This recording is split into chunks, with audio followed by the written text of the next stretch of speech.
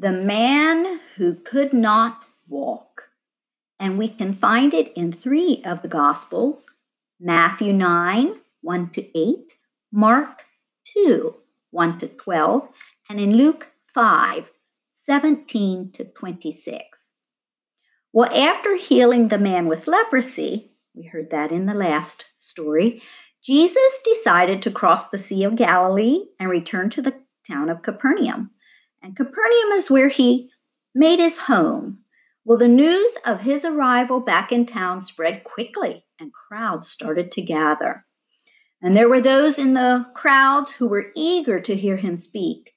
But there were those who came to be healed. But some in that crowd were not friends.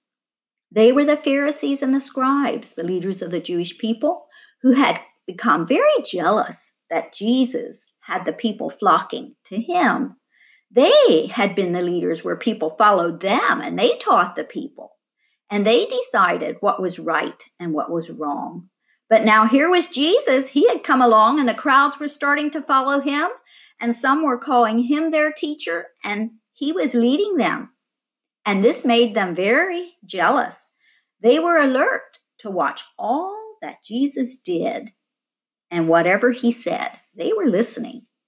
Well, one day, while Jesus was in the house, a crowd, of course, started to gather outside, and it grew larger and larger, filling the area around the house and overflowing into the street. And the people were calling for Jesus to come out, come out. So Jesus came to the door of the house, and he saw how large the crowd had gotten. He raised his hand to silence the crowd, and he began speaking to them. But about that time, he heard something pounding in the background. Was that coming from the house? Yes, it was. From the roof? Well, the pounding grew louder and louder, and Jesus looked up just in time to see.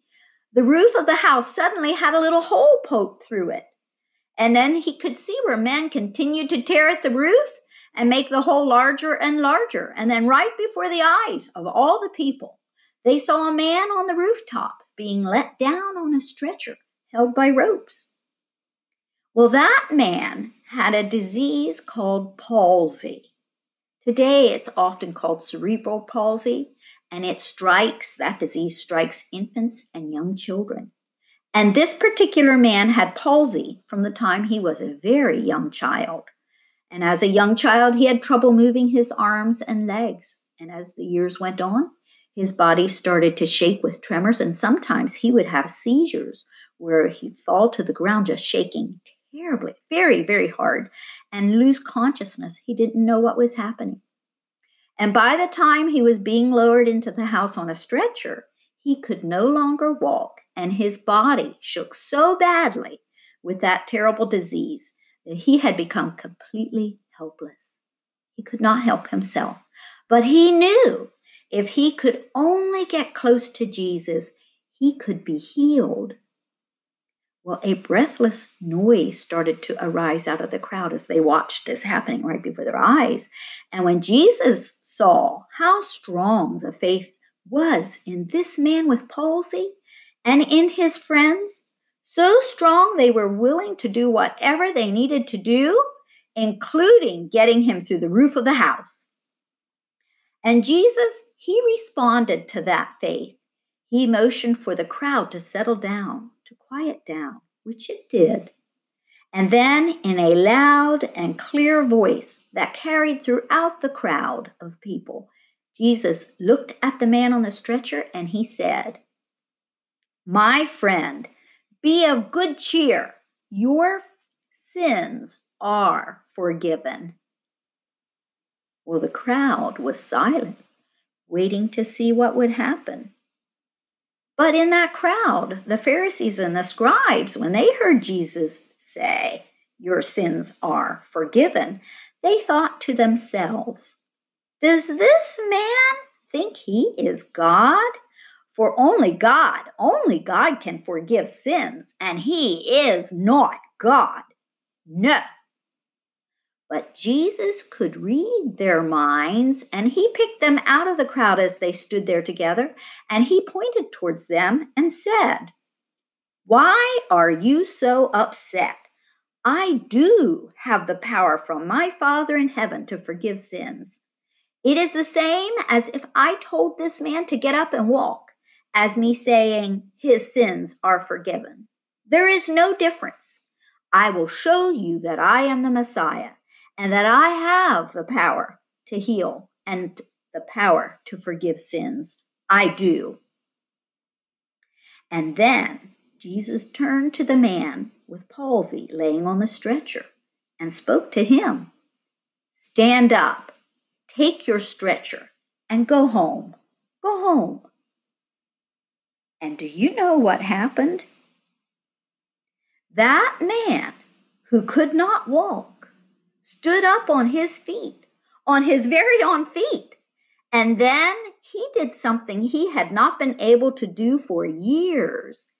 He leaned over and rolled up the stretcher and tucked it under his arms. And he walked. He walked through the crowd as it separated to make way for him. And he walked on toward his home. And he walked steady and strong.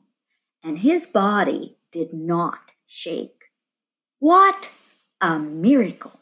What a miracle! Well, the people in the crowd were gripped with fear, a little fear, and amazement at what they had seen that right there in front of them. It was almost unbelievable, but it happened. And that day, they believed Jesus was the Messiah and that he could forgive sins and heal. And they left praising God for the mighty miracle they had seen right there that day. But in that crowd, the leaders of the Jewish people, they became more jealous of Jesus.